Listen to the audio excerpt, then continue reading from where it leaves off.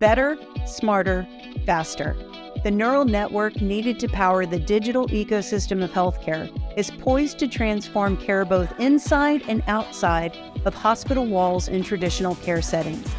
Meaningful data analytics positioned in real time to drive better diagnostics, intelligent operations, seamless care coordination, and integrated telehealth. This is the future of connected healthcare. We talk to the experts about transformational roadmaps for this evolving landscape, what's working, what's needed, and how we get there together. Welcome to Healthcare on Air, presented by Verizon. Hey guys, welcome back from HIMSS 2023. We're recording in the Verizon booth. If you're at HIMSS in Chicago, you can come see us in booth 4048. We are recording from the show floor. We're talking to customers, friends, and partners about innovation in healthcare across the spectrum of healthcare, how Verizon and our partners are accelerating the digital evolution of health. And so I'm really happy to have Cathy Lester back on. She was on earlier to join us from the Verizon healthcare team, and Doug Page with Motorola, a key partner of Verizon. We are going to talk about real-time communication and collaboration across a few healthcare use cases, starting with the first responder pre-hospital space where that real-time communication is really critical. So Doug, I'd love for you to introduce yourself, tell us what you do for Motorola, and then Cathy, we'll go to you. Well, good afternoon. I'm Doug Page from Motorola. I'm the channel manager. I support Verizon and only Verizon with their Push-to-Talk Plus application. That's great. Love that. Excellent. And I am Cathy Lester. I'm part Verizon of and only Verizon. Verizon we and love only that Verizon. We love that. Better matters. That's right. That's right. So we have, I'm Cathy Lester with the Hills, the Health and Life Sciences team. I run the customer co-innovation programs. So looking at different types of technologies where we can collaborate together jointly to really make an impact in some of the big issues that are facing the health system. I'm also part of the responder community myself. So as an active EMT, and an in-service EMT, I love to hear about different types of things that allow us to all work together collaboratively to keep us safe, keep us sound, and deliver that right level of care. So Doug, let's talk about Motorola, how you're supporting the pre-hospital space. What is the healthcare vision around not just this product, which we'll talk about more specifically, Push-to-Talk Plus and some of those capabilities, but what's Motorola's vision around healthcare? Well, Motorola's focus is always public safety and security. We've transformed our company. Everybody always knows us as traditional LMR, which is land mobile radios, but now we're into video access control and, of course, software, cybersecurity, and applications.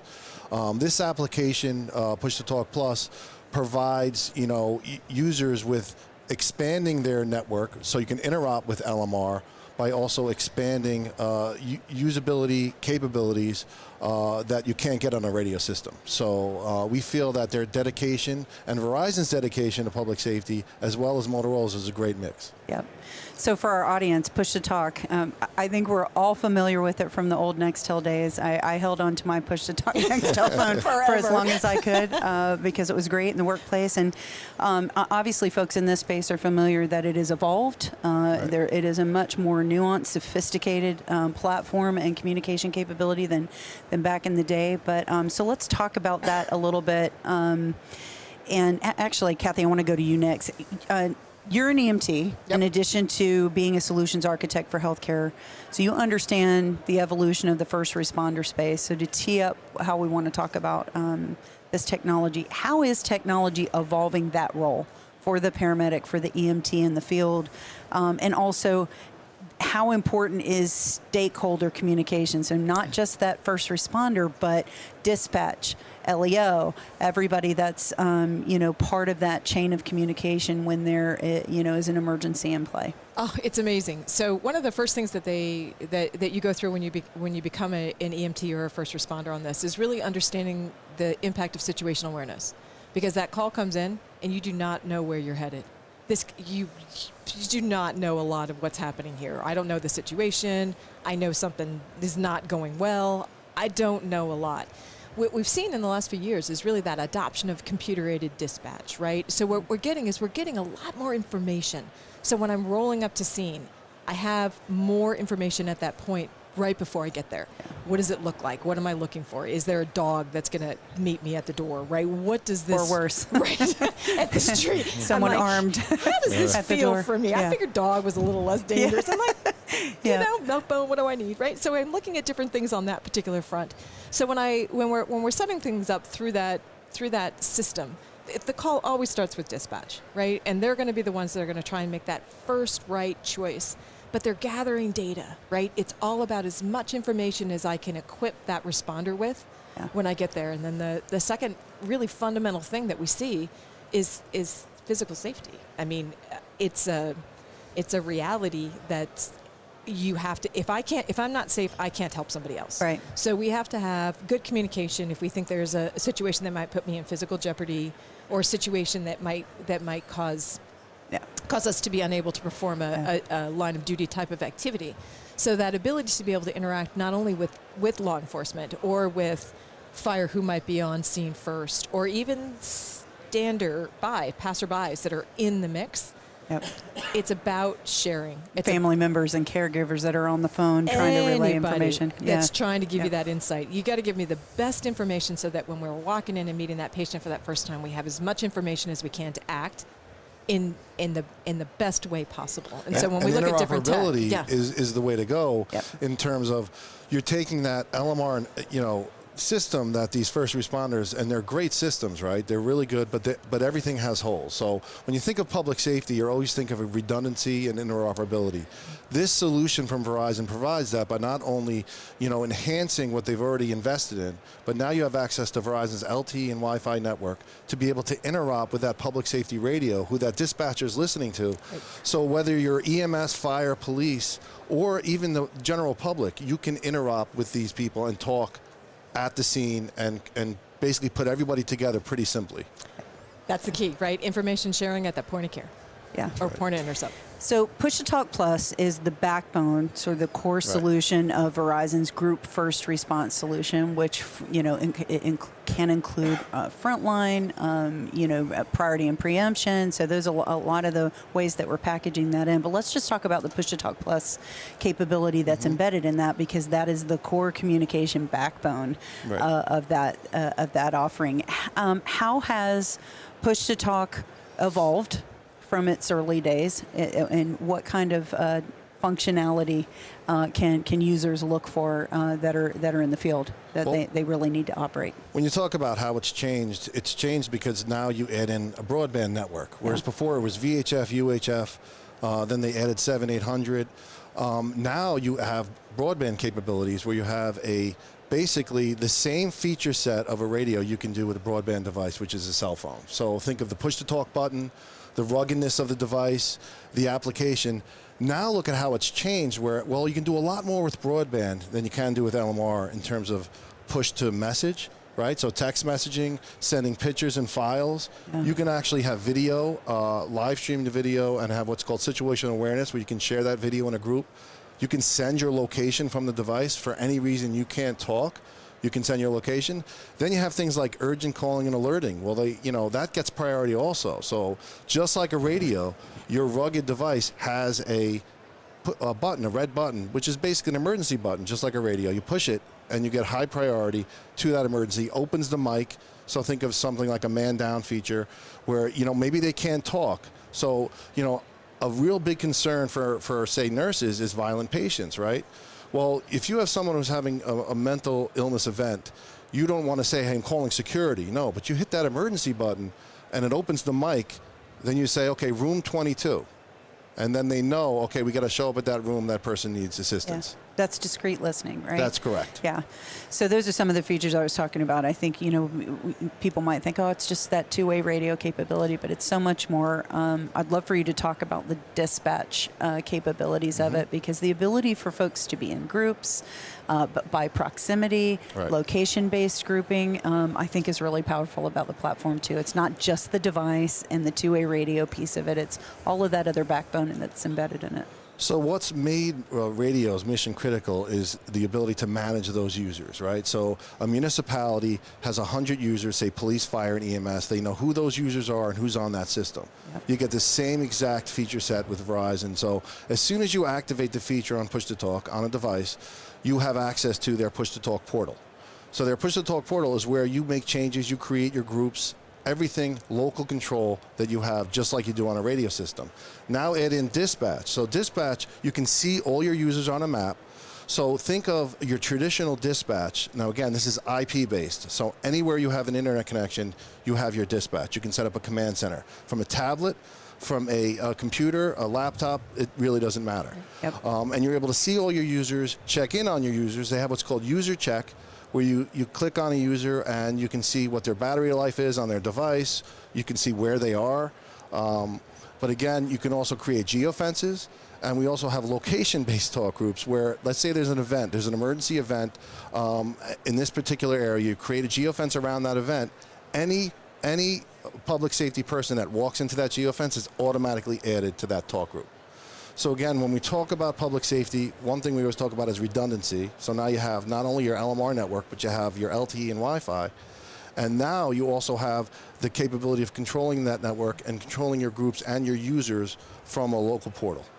Yeah, that seems really powerful in things like maybe disaster medicine or surge types of conditions where we might have a localized event that requires us to move population from a particular area to another area, especially if we have vulnerable populations. Right? Well, one of the things, and just to pivot a little bit, that is so powerful about the grouping is for a use case that sits outside of first responders, which we've talked about a little bit, which is hospital at home. Yep. So when we think about clinical teams now being deployed out into home and community, but especially into the home, whether that's home health or increasingly now hospital at home programs, which are unique, there's a lot of opportunity now to look at how we're equipping those deployed care teams with real-time communication and collaboration, the discrete listening for their safety, the ability to put them in groups based on their proximity.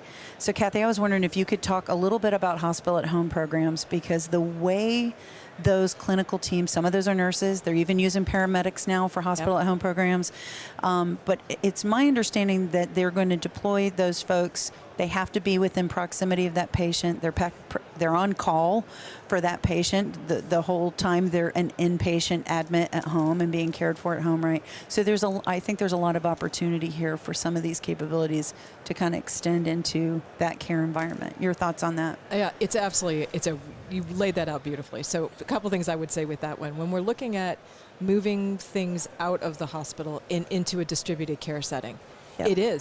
We should be thinking that I have the same access to the same nursing professionals, the same monitoring, the same capabilities that I would in a hospital that I do at home. So it has to be a near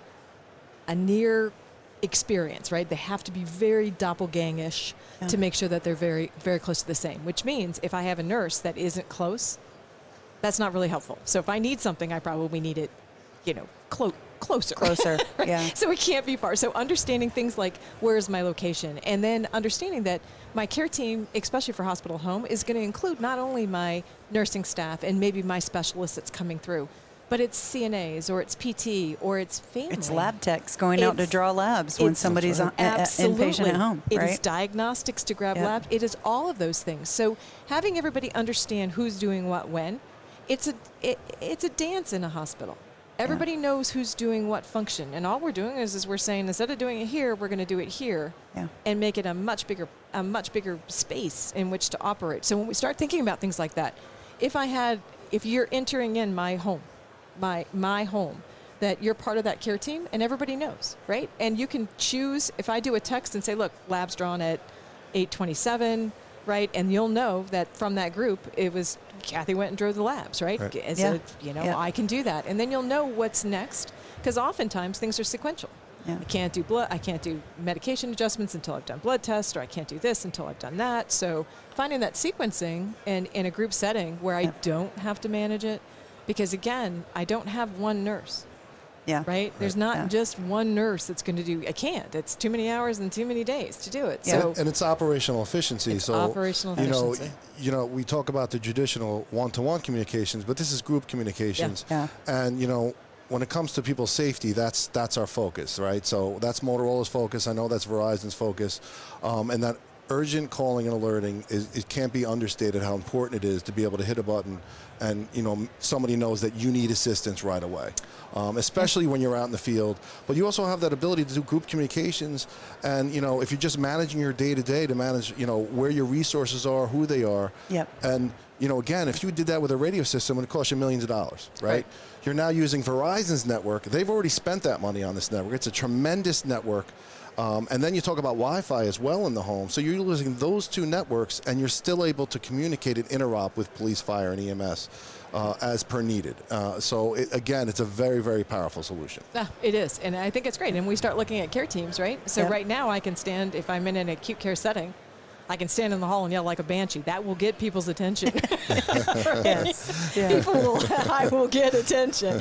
But it's at this point is if I have that ability to participate in that group texting or that group type of capability, it does also give me peace of mind. Yeah. Right? We're looking for efficiencies. We're looking, as we're seeing things move home, oncology, dialysis, different types of a little bit. Dialysis is another one. It's a huge one, right? And getting people out of that center and a better quality of life. But that puts a lot on the home care team, right? Which is the family. That's going to be Ben's family. Extending, interrupting, and enhancing. Yeah. So taking that experience, everywhere you are, that experience will be the same. Right. And this technology provides that. And that's the hope of this technology. And again, priority and security is our priority. So again, that's the most important. So I'll do a funny thing. As a Colorado girl, we do a lot of search and rescue.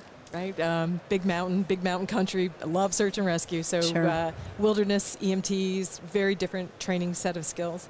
But talk a little bit about how this is working with like search and rescue, where I can say that I have a particular environment where I have an out-of-bounds ski or an avalanche type of condition, because we saw quite a bit of that going through. Me personally, I think bears are bad. Right? I love the bear. But if I'm going to go do something, I'm like, if there's a bear, I want somebody to come right now and know exactly where I'm at, right? So talk about some things are you seeing any use cases in that search and rescue type of ecosystem? Absolutely. So think of a location-based talk group. You have a dispatcher, right?